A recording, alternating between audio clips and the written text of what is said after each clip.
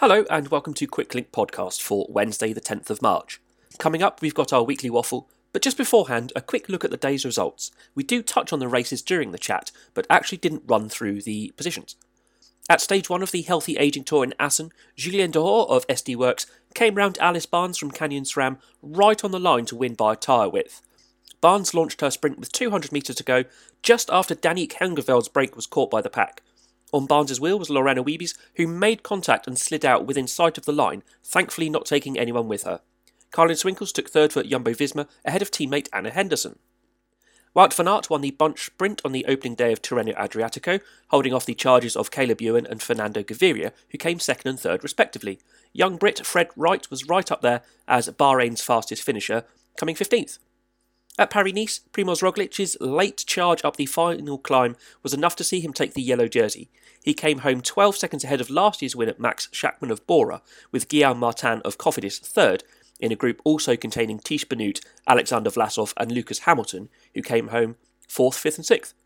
Roglic now leads GC by 35 seconds ahead of Schachmann, and Brandon McNulty is third at 37. Roglic also takes the points jersey, whilst Anthony Perez moves to the top of the KOM standings. Right, here's the waffle.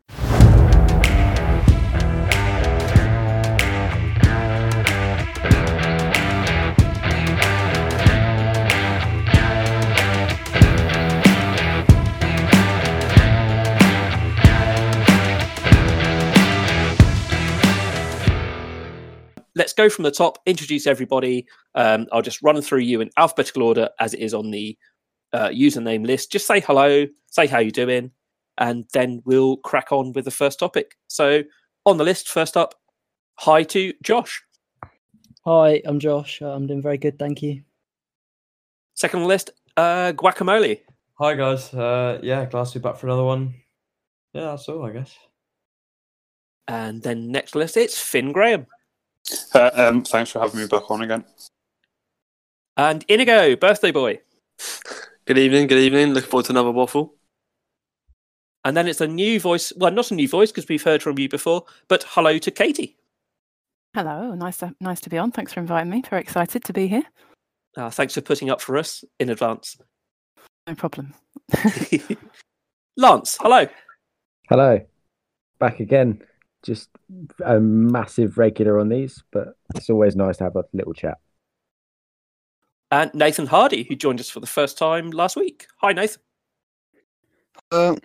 Great to be back on this week. And last but not least, Oscar. Hey, man. Evening, how you doing? Oh, good. Let's go. So let's start. We've got Katie on. Katie, you write for the Jumbo-Visma Supporters EU blog. Introduce that to us, and then we'll crack on with the day's news. It's all exciting. No problem, yeah, sure. I write for Team Jumbo-Visma Supporters. They produce content in both Dutch and English. That is where I come in. I've been writing some articles for them on the team's progress and my own rambling opinions. It's been really good. Great site, check it out. Oh, sorry. So I last spoke to you when Tom Dumoulin announced his sabbatical. Yeah, that feels like forever ago. So much seems to have happened in the cycling world since then. So we miss Tom, though, still, of course. Hopefully he's in the right place and he's doing what he needs to do. And fingers crossed we will see him back on a bike soon. It'd be nice to see. For sure. So, a double day for Jumbo. Spoilers alert, obviously. Let's start with Tirreno Adriatico. Everyone saw it coming, but did anybody see it coming? The I minute think I that's left very my bold if fantasy anyone team- predicted. I think it's very bold if anyone predicted Wout van Aert to actually beat Caleb Ewan in that first sprint, I can't lie. I think the biggest surprise of the day was Van der Poel actually being a team player. He wasn't great at it, to be honest. He didn't do the full one handlebar lead out that he did for Tim earlier. Yeah, he's lackluster compared to that one. He was always going to win, though, the minute I left him out my fantasy team. Like, I just had an absolute stinker so far this year. Guys, I've got a good analogy, I think. You were not in, so I'm happy. You know Alpecin Phoenix, right? Think Yeah. about this. They're basically Aston Villa, and because they got Grealish and no one else really, Yeah, that's true. Wait, do they have Maurice? Is that his name? Zonda Maurice? No, it's Tim Merlier. Yeah, Oh, Xander Maurice, Moose raced today wanted to as go well. about. Alex Richardson. Big Alex Richardson from repping the UK and the Belgian team. Scott Thwaites is in there as well. British representation. Oh yeah, Scott Thwaite seems like he's been riding for ages. But the win, though, is, I mean, theoretically, I think Wout could win all 7 stages. Is there any reason to say he can't? Katie? Nope. Short and sweet answer, really. I think looking at the profiles, punchy stage tomorrow, a couple of hilly stages coming up and some mountains. I think the team that they've sent out is strong. Obviously there's some really big hitters there as well, though. So we'll see. But yeah, it's possible. Yeah, they look like, say, we've not done a proper preview of the race yet, but there's two sprint stages, quite a few rolly ones, 2 big pointy ones, and then a short time trial. It's got Wout's name written all over it, hasn't it? Or is Pog gonna wrap up? It's one of those things on Velo Games. We're looking, just going, it seems so obvious, but what am I missing? Bernal could be a factor because of his form in Strade Bianche. Yeah, my team selection went off Strade Bianca results, hence why Van Aert didn't make it. So I swapped him for Alaphilippe, which was a bad idea. But yeah, I think the danger on the rolling stages will always be Mathieu van der Poel. It'll probably be between those two and Julian Alaphilippe for those stages. But it'll be interesting to see who actually comes out on top of those. How did we all do today with Velo Games on Tirreno? Ooh, let me have a look. Pretty I badly. don't I've got to actually look. submit a team. I need to have a I look. regret the Ballerini Website is a bit hard. decision. Oh, my points haven't gone on yet. Oh no, they have. I've got none over 100. Yeah, I had Ewan, thankfully, but I had Van Aert, 110. but other than that, nothing. Oh, yeah, no, I didn't get very much points at all. Disappointed Archibald didn't feature anymore in the sprint. Fred Wright got more points than Mathieu van der Poel. Yeah, yeah. yeah, you could have Fred Wright had a good ride today, to be fair. It's a great investment there. Oh, I got 227 points. I think that's all right. Giacomo, you're doing all right. You're like 7th in the league. I went with Ballerini because he won Omloop. Was it Omloop? Yeah. Yeah. Yeah. I had- So, I 67 had Yeah, points. Ballerina's a good shout, to be fair. I got It's pretty Ballerini cheap, and like 10 Merlier. points. Who's Pasta Rasta? Oh, in the league, let's have a look. He got 6 points from everyone. Oh, no. Ghana win it. Tompy's doing the best out of us lot. 229. Wait, Matt QL, is that? Yeah. Oh, that's Matt Gilmore. Oh, okay, yeah. Oh, Tompy nipped me by 2 points. So, any thoughts about the rest of the race? I mean, it's an absolutely stacked start list. How do we see it going? It's going to be exciting no matter what. So it'll be very interesting to see. Definitely think Bernal's going to make his presence felt at some point. He's in really good form. Like I don't know who everyone is. Somebody said already that he's in really good form, but I definitely think Bernal's going to be up there. Yeah, I kind of hedged my bets on Simon Yates doing a bit of a double. Yeah, and then I found out he crashed at Strada, so I'm kind of regretting it. And Oh, did he go into the pit with along with what's his name? Simmons, or was that someone else? No, that was is an that the- Alpes Phoenix rider. No, I can't talk about him. Did he crash early on? Your racism, Bell. Paris-Nice also today. Tay Gegenhardt, sadly DNF, took a bit of bump to his head. Another concussion. Another win. rider in my fantasy team. Yeah, that's me as well. I definitely think we can get Neff in the chat for that one, please. Two riders missing in my team. Have you got Bennett as well? I had Bennett, but although he's still riding, but Not going to get a result. It was. Oh no! What? Did you tell me the Bennett crashed as well? I had Port and Gegenhardt, and they've both DNF'd. Shit. Bennett did a great turn today. And yeah, I'm glad Bennett started because although he had a bad crash, I was kind of like, I can't have 3 DNFs. Well, we're talking Sam Bennett, right?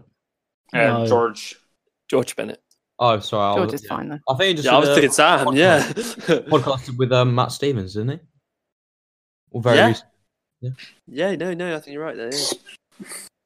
So let's tackle those individual things one by one. The George Bennett incident. He took clearly a huge whack on a fucking ridiculous short side street that looked like it was going past, like, up my driveway with bollards and railings and, like I said on the show, fucking wheelie bins just willy-nilly in the street. There's no chickens though, Greg.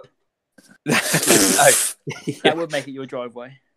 That would make it my driveway. And then the moto pulls around and finds him on the floor, and he's stumbling about. How does this pass a concussion test? I just see 2 doctors giving the thumbs up. I mean, I don't see where the science was in that. It was just, I think it was pure based on his reaction. He just jumped back on the bike. He wanted to get on with it, but he didn't. He should have been checked properly. It was shocking. I was more worried about him than. He did that on a descent. I think he crashed. Was it the Vuelta last year? But he crashed somewhere, and I thought, Jesus, he got back up super quickly. I mean, he didn't. He's a tough son of a bitch, like. But, sorry. Yeah, he is. Yeah. He's brick hard. But the thing is that, he should have been checked. But today, seeing him pulling up the mountains, leading the peloton over the top there, he looked amazing again. So, he must have a really hard head. But they should have checked him properly. I feel better now that they've probably checked him post-stage or pre-stage or whatever. Yeah. So you clearly was all right. But I missed it. What happened? Like, what was he concussed? Well, I assume he hit looked very hard. hard. Yeah. It's highly likely. I think I had very mild concussion, and it made I couldn't ride, and even if I'd wanted to, it would have been so hard. So I think if he'd had anything, he would have surely again you'd make, because it's an early season race, you just make the decision to save yourself for later on, and you pull out yourself. But yeah, I don't think it means that much. Like, obviously, you want to carry on, but if you're concussed, you know it because you just have to. Exactly. Well, you don't want to put your whole season and then the next few years, potentially, if you do it all wrong, out the window. Yeah, exactly. It's a big race, but it's not the Tour. I bashed my head a tiny bit, and I couldn't concentrate on things at all. And when I was concussed, I had to nap every half an hour. Yeah. He's due to ride, and he's leading. Sorry, I was going to say he's leading for Jumbo Visma in the Giro. So he needs to peak sooner than maybe if he was in the Tour, but he's leader for Jumbo Visma for Giro d'Italia. So I think he definitely would have preserved himself if he'd really thought that he'd done any damage. But it still looks pretty bad. I think we've read a lot into it, seeing the photos on TV and obviously seeing the broken helmet, where we've kind of projected our opinions onto it, and where it looked a bit slapdash from the medical doctors, maybe it wasn't that bad. But again, of course, it brings up that discussion of, do we do enough for riders? I mean, thinking back to football and heading the ball, where 30 years later we find that everyone's got dementia and all this kind of stuff. And youths aren't allowed to head anymore, I'm pretty sure. I remember hearing something like that as well, yeah. Although, I mean, we did have George Bennett, but then we did have Teo today, and he got taken out for concussion. So there's two sides, really. He posted on Twitter, actually, and I found it quite... I don't know if it was a conscious sort of stab at what happened the other day with George Bennett, but he made the comment, thanks to my team for looking after me when I clearly wasn't okay. And it seemed almost like a bit of maybe a side swipe at what happened with George and the lack of concern that seemed to be shown towards him. But maybe I'm reading too much into it, I don't know. No, I'm saying it did feel a bit like shots fired, but I think he probably didn't watch it, wasn't aware. I think because we're sat at home watching like all the racing all the time. It's like when I say about football referees, they must have read that thing and not given that penalty because they read that. Like these guys are in a bubble and just doing their own thing. So yeah, I think it was just an honest appraisal from Teo, but it did feel a bit shots fired, didn't it? Yeah, talking about penalties, The PSG interview scored with one against Barca. Ineos DS as well was very. Landed on my head today. Thanks to Ineos Grenadiers and the medical team for putting my long-term welfare first when I clearly wasn't 100%. Little rest, no screen time, hopefully back soon. Ciao. Yeah, I don't know. Yeah. I feel like that's quite nice like standard little media tweet just to let everyone know you're all right, to be honest. Yeah. They probably didn't write it either, considering he's concussed. Yeah, that's true, actually. Yeah, no screen time about it either, does he? Were your concussions, guys, from riding or the other? Yeah. Mine was from food poisoning. What? I don't know. Concussion from food poisoning. That's quite impressive. I gave myself food poisoning, and I went to go to the toilet in the middle of the night to throw up, and then I wobbled as I walked through the door, and then bashed my head on the shower tray. Oh. And then the next thing I know, I'm on my hands and knees on the ground with like blood dripping on the shower, and I'm like, "Oh, that's good." Oh my god! And then put my hand up to my head, and it's like a big gash. And then I tried to go race I went to go race next day, but I just got dropped the minute the car drove off. I was like, "Yeah, this is not a good idea." Yeah. The chicken was that raw; it punched me in the face. I got a concussion when I was in like year 4, I think. I fell off my little scooter and bumped my head. Paris-Nice, Roglic just went. What? It's just so frustrating how easy you made it look. Just feel like it's not a level playing field. He didn't win the TT though, to be fair. So the TT stage looked well hard. It did, yeah. It was really technical. I confess I watched absolutely 0 seconds of the TT stage. So if any of you want to talk, it's actually quite good for a TT. Yeah, it'd be good if someone does a summary because some of the people listening might not have seen it, and also I've been at school, so I have no idea what's happened. If someone wants to do a summary of what actually happened in the stage, then I'll do the fashion section because wow. That's not outrageous. Katie, if you're here to talk about men's helmets, then this might be the right show. Yep. Is there only one helmet we're talking about, and it's for the Bissingers? Absolutely. You see, Jonathan Bissegger has the lowest CDA of any rider they know of. Apparently, it's in the region of about 0.17. Jesus. Oh. Which is just insane. He out-aeros Bingham and Archibald. Which Dan Bingham said was incorrect, so I'd like to see that proved. Yeah, but he would say that, wouldn't he? Yeah. Well, Bingham's with Jumbo, isn't he? Is he still working with the team? I don't know. He's working with Canyon SRAM. I don't know if he's still working with Jumbo. I think he's still consulting Jumbo and the Danish team. Yeah.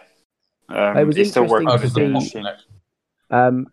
it was interesting to see the Jumbo Visma, all of the riders were riding Aero Coach wheels. They were riding Aero Coach front wheels, but apparently they're riding Roval discs. Yeah, they got the Roval discs, but they've got the 100mm Titan wheels. You can't really hide them because they've got those hidden valve things.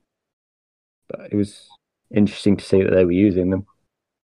Can we talk about the Healthy Aging Tour, which started today? Stage 1 of 3. What? Yeah, I'm in that camp. Not gonna lie, I didn't watch any of it, and I don't even know who won. So that sounds like I saw the last 200 meters. Yeah, I've seen the finish. I've seen the finish. It was on GCN. It was on GCN. It was a pretty terrible crash, I think, just prior to the final sprint. I didn't see it, but I've just read the reports. Pretty bad crash. Yeah, it was a bit of a player. Rain of Ebers. I go on Eurosport Player. I don't subscribe to GCN. I mean, it's a shame. It's the 10th edition of this race, which is used to be like a traditional 5-stage Dutch women's elite race, cancelled last year through COVID.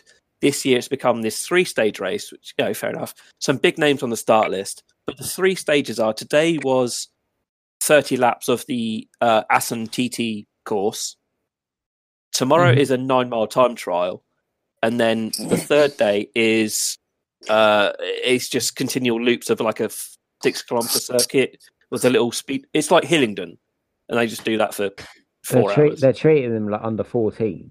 It's not just really not fair. Yeah, and there was this massive crowdfunding effort to get this on. I think they've normally got like alongside the women's healthy agent. We've never gone to it, but again this year with Corona and all that, they've not got it. But again, yeah, every para race is just joined the circuit, and it's never a point-to-point race, which is well frustrated. It seems very like I guess at the in the current times you can't sniff at this kind of stuff, and obviously with the crowdfunding to try and get live coverage of it was fantastic, and women's races deserve this coverage, but it just seems so half-assed. Yeah, I get they're reducing it from 5 stages to 3, but they could make the race longer because they're there already. But it was. I think women's racing is great because unlike other sports, it's tactically the women's cycling. Like I haven't watched that much, but from what I've seen, it's just pretty much the same as men's. With the tactics and all that. And even if they are going like a few k's an hour slower, that doesn't matter. Like it's all relative to the other people in the race. Yeah, exactly. Yeah, I feel like cycling is one of those sports where women's cycling is just at the same level as men's. Okay, put them in a race together, probably the man will win. But watching them separately, I feel like they're very similar to watch. Yeah. Because sometimes even the women's team's tactics outweigh the men's tactics. Look at SD Works in the classics that we've had. They've had unbelievable tactics in all of those races. So it's not fair that they have sometimes the same excitement in races or better for not the same coverage. Well, talking about SD Works, look at Strade Bianche. They had 4 in that lead group. And I think when they got to that final 15K, it was the strongest person just goes for it. Yeah. So you had obviously Chantal Black, who won it, Anna van der Breggen, Demi Vollering. Who else was in there? Ashley Moorman. I mean, you'd expect Anna van der Breggen to win that race, but whoever was the strongest on the day, it seemed to be just set them up, off they go. The other 3 will just control the bunch that are chasing, and hope you one up the road wins. It's interesting because watching Strade Bianche, like not kind of taken away from the women's side. Like they need to change it and make all the women's pro riders kind of be able to be a pro rider, whereas it looked like there was like teams that weren't like SD Works and all that it looked like they did races but then kind of potentially had other jobs as well, and it just like again like in a guys Strade Bianche race, all of them are pro and they need to have that in the women's and be able to pay them enough so they can do that as well. Well, yeah, because the women's Strada got like 45 minutes for coverage, and then the men's got like 3 hours. Yeah, that 45 minutes that's because the minimum that the UCI demand from a World Tour women's race.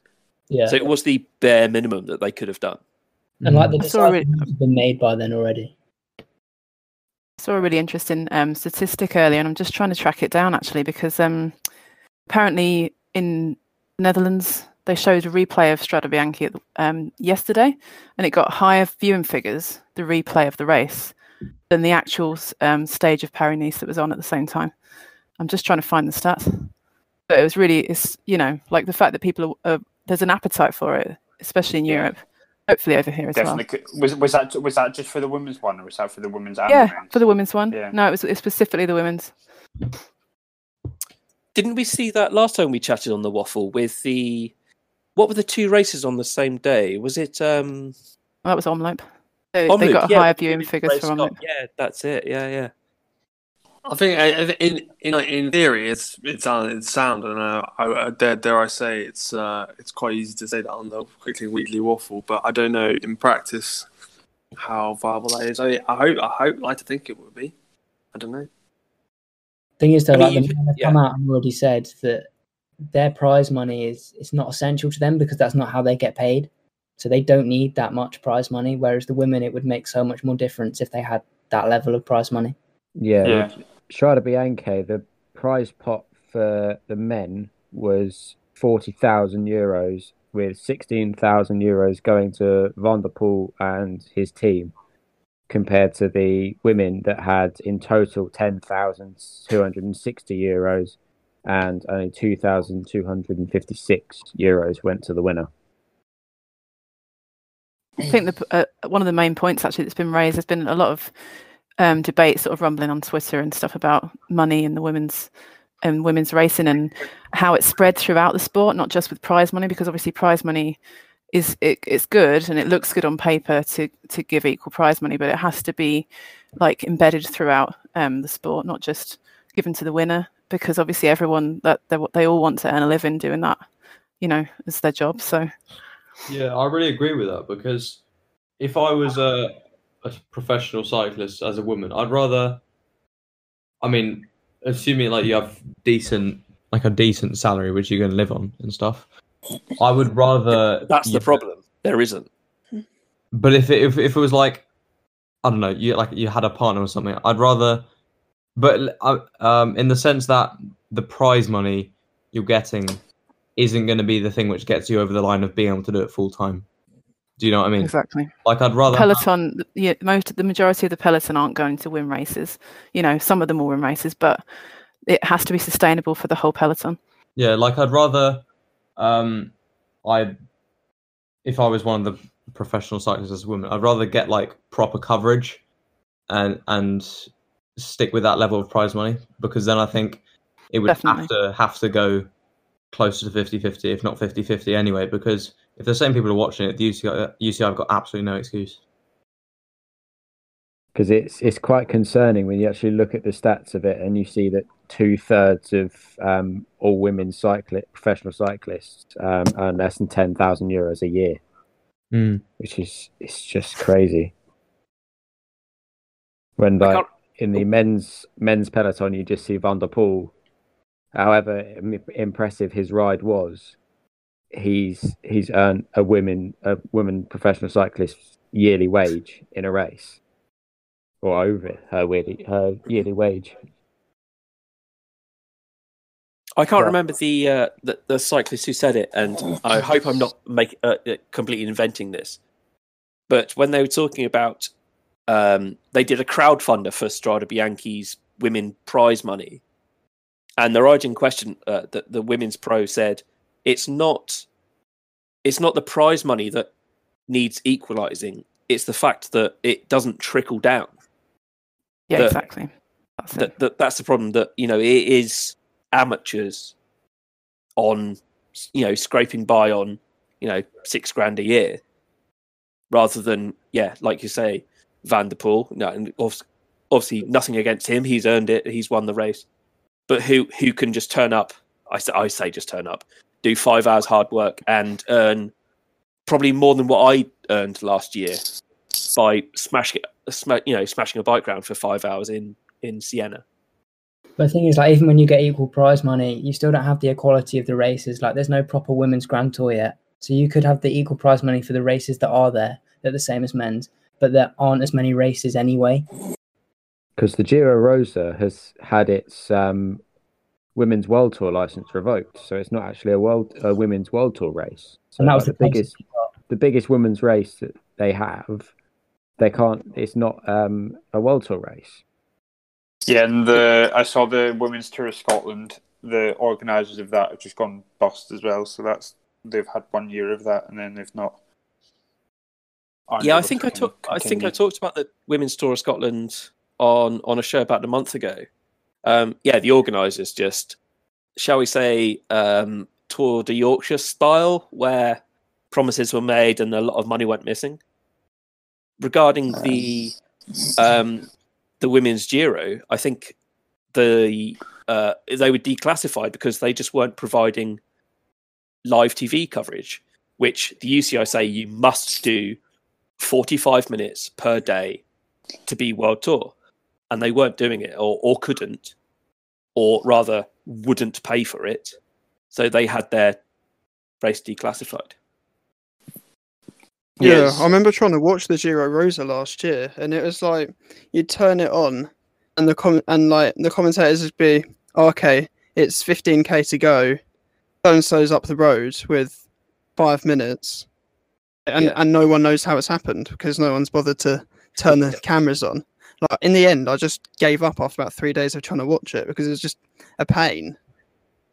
It doesn't help like the younger generation as well, because if for like guys watching cycling, it's easy. You can turn on any race and learn. For even with a tour, you can watch the whole 190, 200k if you wanted to learn how to ride bikes. But for women, you can barely see any of it. You just watch the last 45 minutes of a race and not know where that difference has been made. Yeah, and I think it was interesting. I remember, I think it was like a couple of years ago, it was like Lizzie Deignan and a couple of others talking about it, and it's like there's loads of people kind of talking about a women's kind of world tour or a women's Tour de France, basically, but it's like the women kind of, they don't need to go down the same route as like they do, and again, you don't need a 200k stage because nothing happens for like 150k of it. So like having shorter stages, more exciting stages, and just kind of more action involved potentially might bring more viewers, but like they shouldn't need to do that. But just in terms, like, they don't need to follow the same. If they should kind of go to make their own kind of path instead of always kind of following in the guy's footsteps, as it were.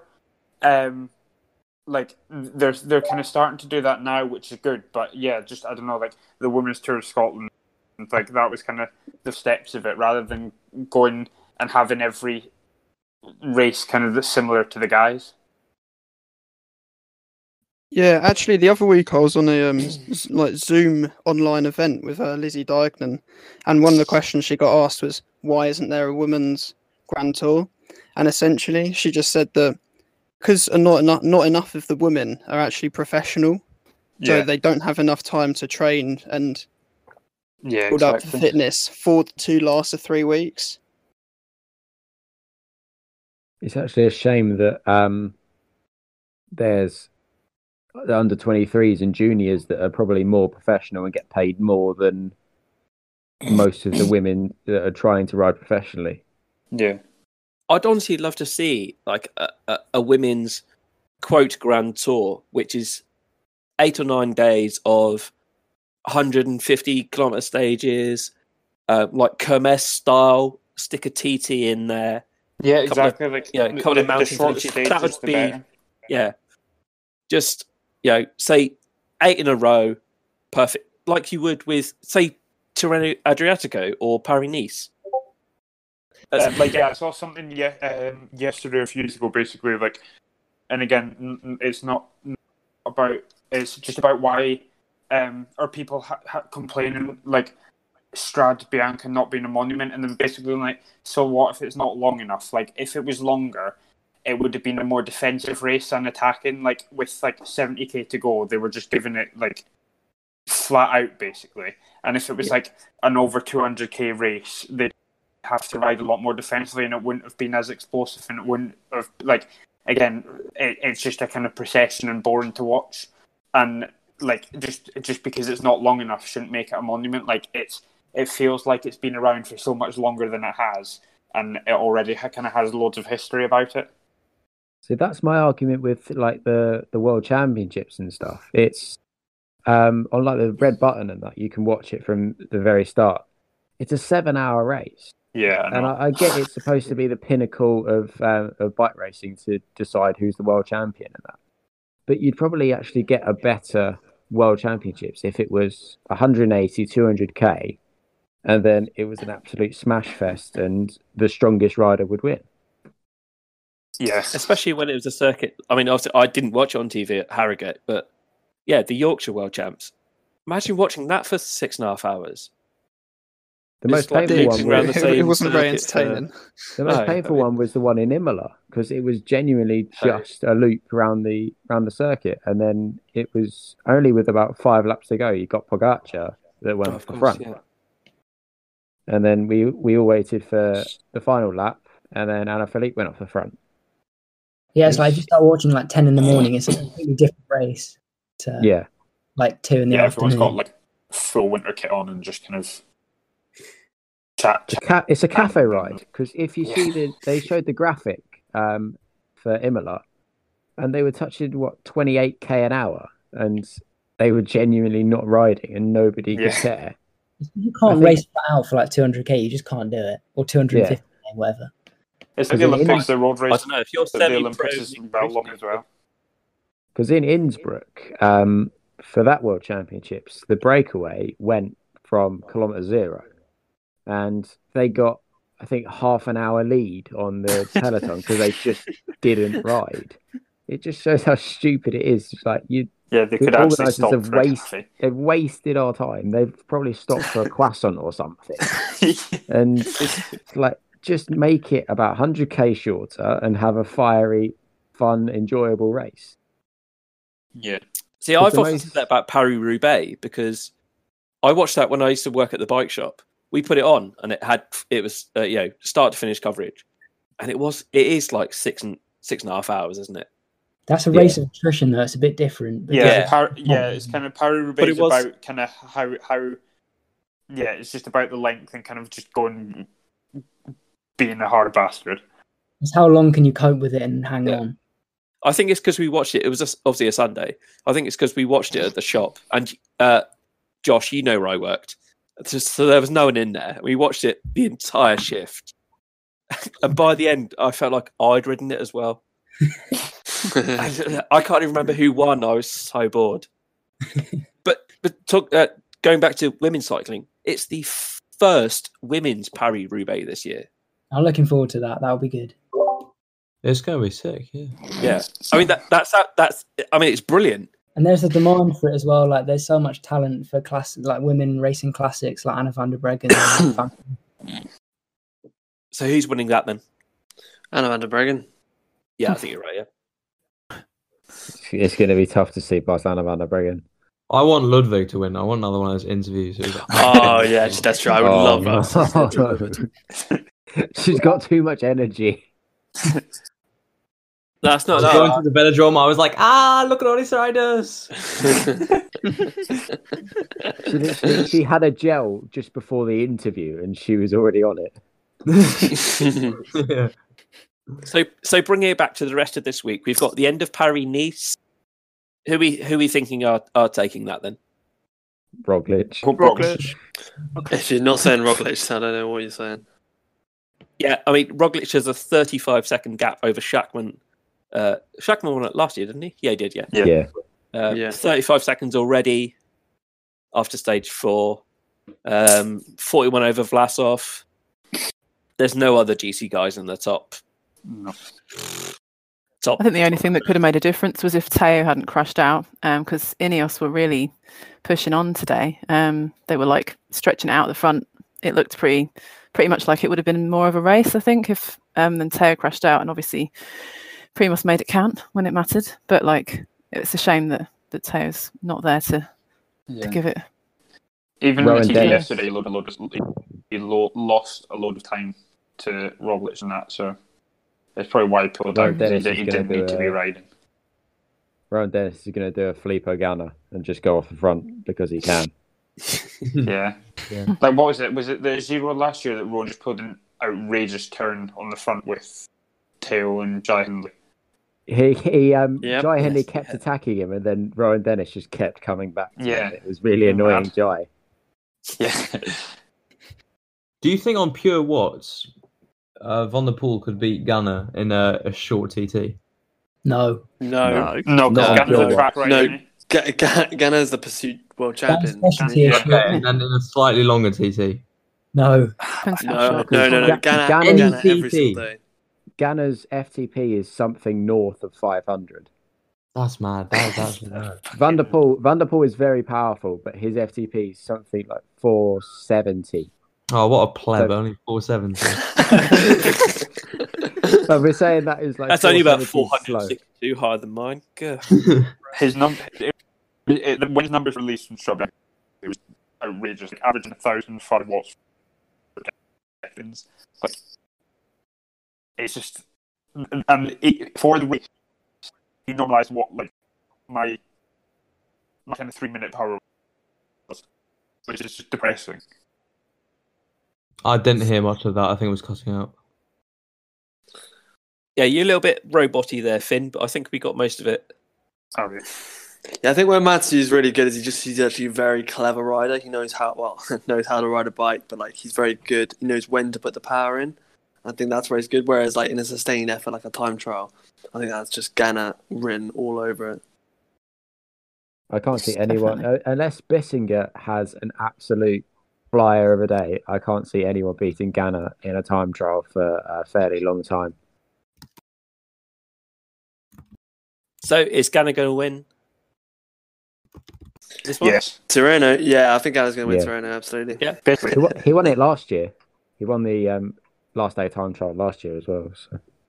Well, he's won every time trial for about the last 11 time trials. When was the last time he lost a time trial? That's probably an easier way to find out rather than the last one he won. I did put this on a show. I think he's won 9 in a row.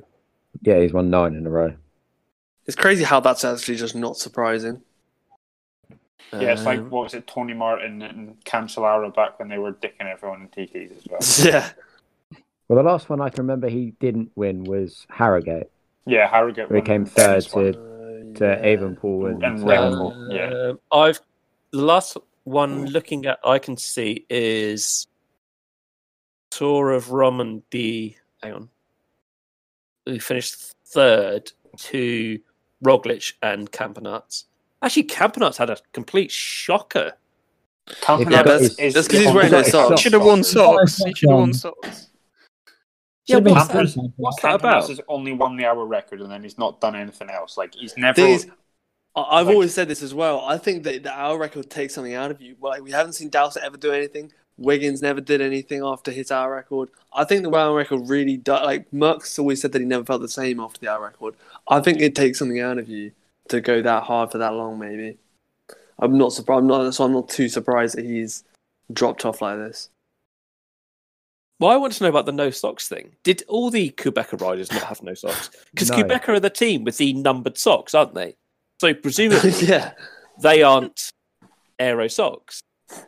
I think Campenaerts has his own because he forgot his Assos overshoes, and I think they're his responsibility to pack, and obviously didn't have any, and he's not as. He looked like he was ready for a triathlon.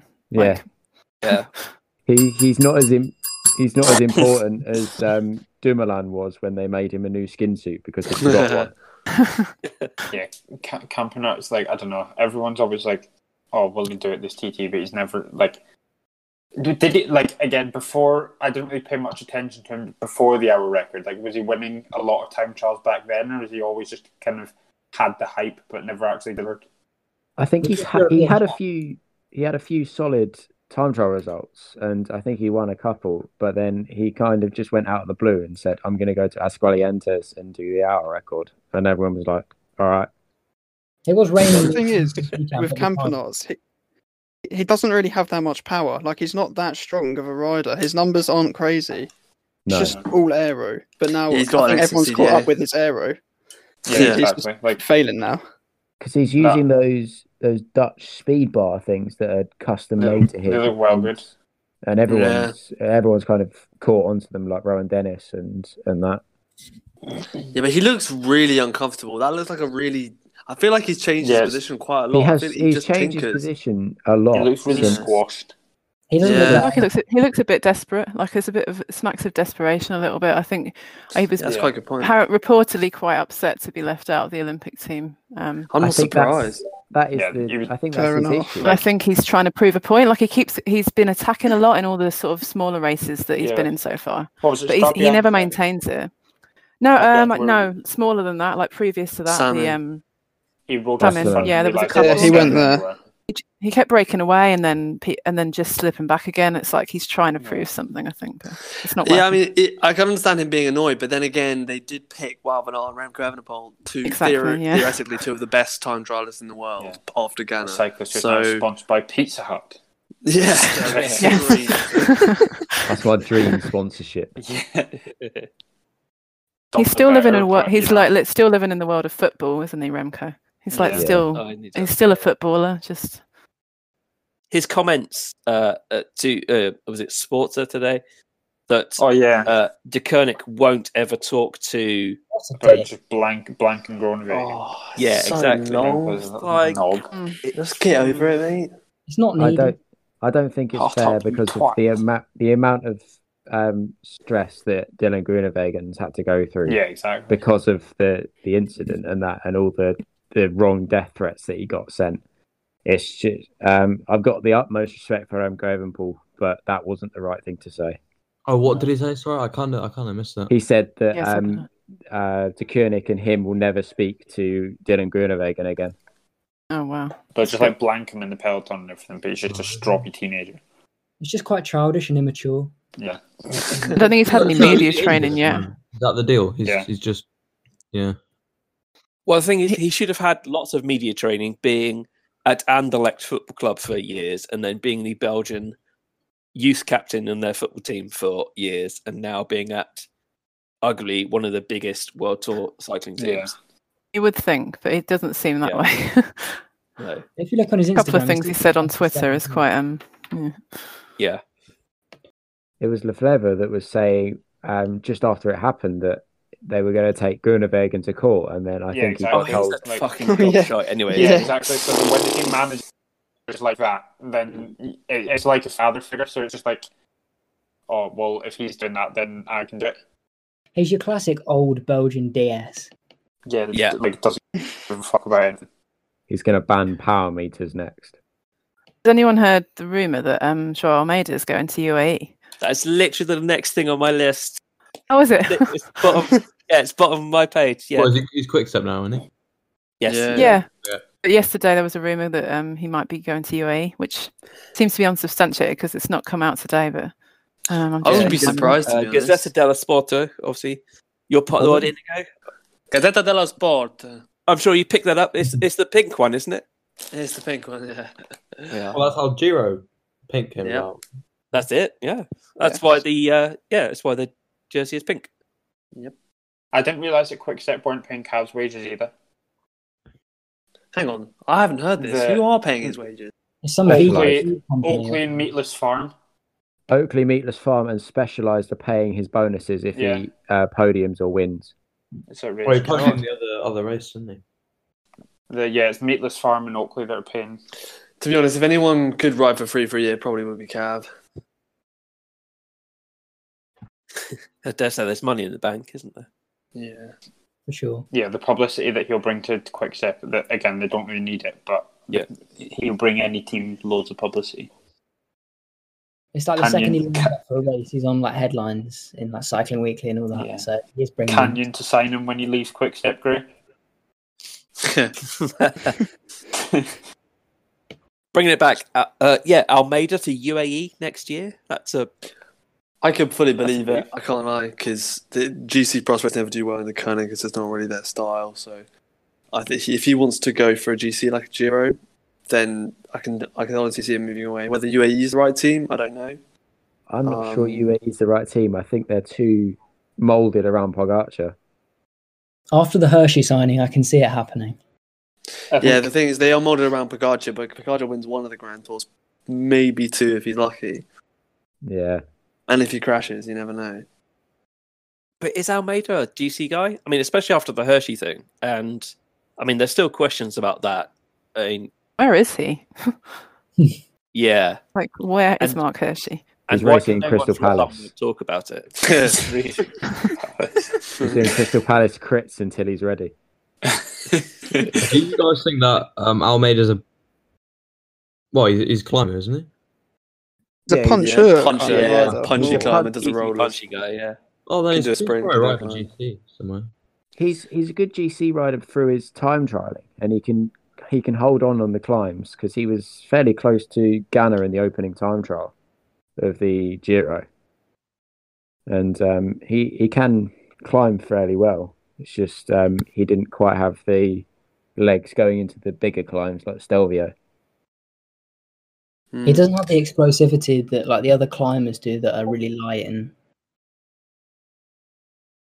to be fair, he's young yet. He's got time, if anything.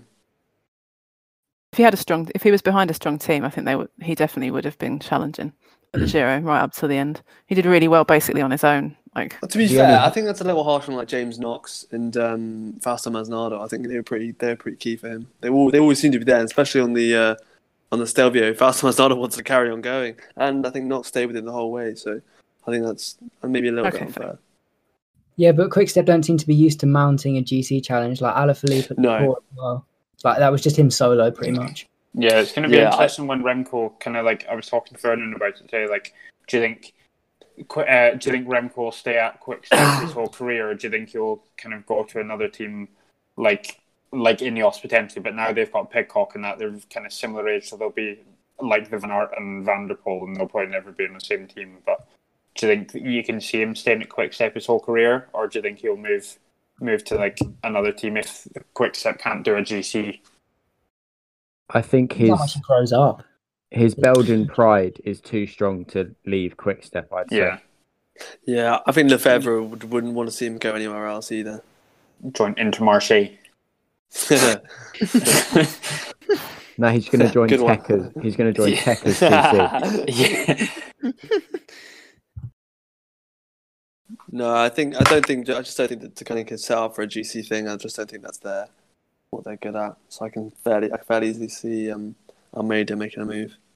I think Alaphilippe, if he targets it, he could do like a week long stage race or like a 5-day type thing.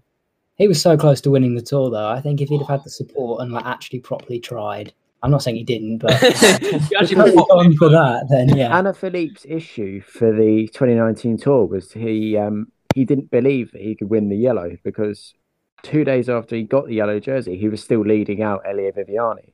So if he'd have actually kept the energy back there, he would have had more energy in the mountains. Yeah. But that's the point. Like, that wasn't his focus. So maybe if he'd have made that his focus earlier, then it would have changed and it would have had a better outcome. Yeah. He rode it very aggressively, which was what so you want to see. Yeah, he always does. But then he just kind of went pop and he got stuffed by the ice. Only just though, yeah. It wasn't really his undoing. Like, no, but then on the second to last day, he did go backwards quite dramatically. Yeah. Which is this tour was just 1 day too long for him. Yeah. I think that's the thing where you need to be able to do it on the 3 weeks, and like, you might kind of blow up with what was it? Was it Yates that was Yates in the Giro in 2018? Yeah, when Froome went for the 80k break. Yeah. Oh, that day, yeah, blew up and like was like 40-50 minutes back in the end. Yeah, because most like serious like thoroughbred Grand Tour contenders peak towards the end, so they know they're going to hold it.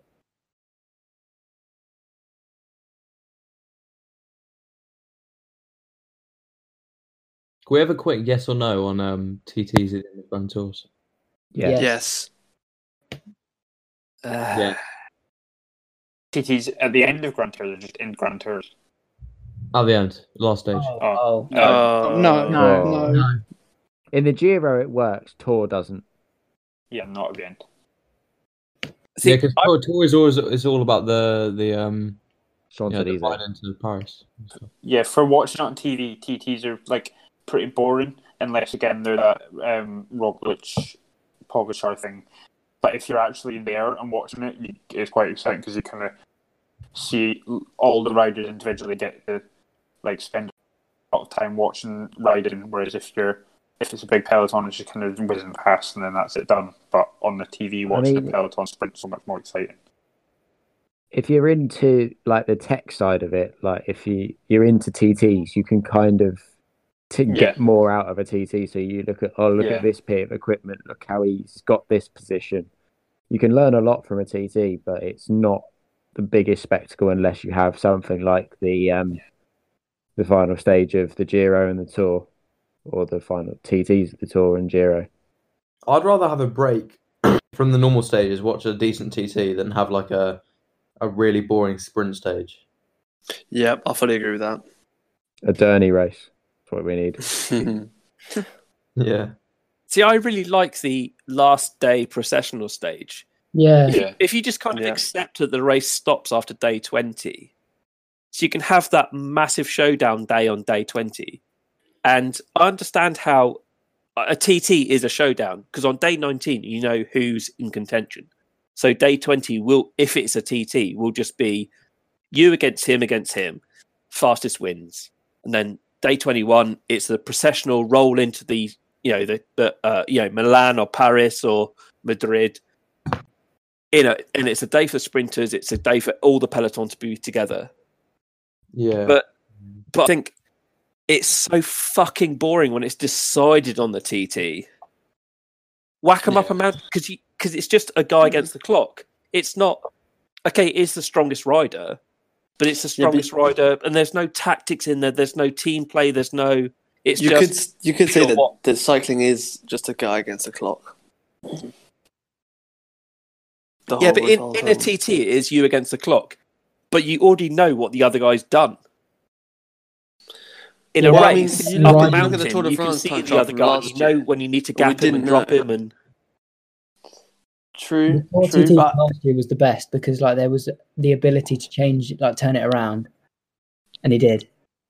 I think it changes the dynamic of the race beforehand as well, though, because if you have some really big mountain stages, if that's not your final stage before, say, Champs-Élysées, then you don't get that big kind of push up the mountain because everyone's going to have to hold something back or be bearing in mind that tomorrow they've got to do a TT still. It takes the sort of big grandiosity, I guess, out of the final mountain stages for me. Yeah, I think stage 20, big cool mountain stage is nice. Definitely. Yeah, stick a TT in before the rest day or after the rest day on third week. Hit the mountains. Day 20 is the big GC day, and then day 21 it's the processional stage into the capital. Brilliant. That's perfect for me. Nothing against Teo Gegenhardt. Obviously, he won it on that last day. It's a shame for him because he didn't get he didn't get the full pink bike and wearing all the pink kit to ride into Milan or something. So that was the shame for him. What are all the best photos you've seen from the Tour de France recently? It's Sky. I'm not a massive Sky fan, but it's them at the front, sipping champagne, rolling across the road. 8 of them in a row with the bikes. The bikes and the cars behind them, all decked out in yellow. They've won the race, and then you just get a sprint stage. It's fine. That's the best bit. It's not up some fucking mountain 400 miles away. Or, one guy's come over a TT line and all his teammates have been sat on the bus for the last 3 hours because they're, 126th on GC. So they were finished 3 hours ago. That's the moment you want to see. All the crowds, a team coming over the line for that processional first lap onto the Champs-Élysées. And then have a crit race. Yeah, and then have a crit race. Yeah, and then someone wins. Someone else gets the prestige of winning on the Champs-Élysées, like Viviani or Greipel or whoever, Kittel, etc. For the Tour, I think that the Champs-Élysées is sacred. Never ever mess with it. I think that's the way it's always, well, not always been, but has been for quite a long time, and that's the way it should stay. For the other Grand Tours, there's not really a finished city. I mean, I guess you could say Madrid for the Vuelta and Milan for the Tour, sort of, but they have finished in Madrid this year. Okay, there you go. Yeah, there's no destination where you can say that's where the Vuelta finishes, that's where the Giro finishes. So having the time trial, I don't have so much of a problem with for those races, but for the Tour, I just wouldn't mess. A downhill TT off Vonto.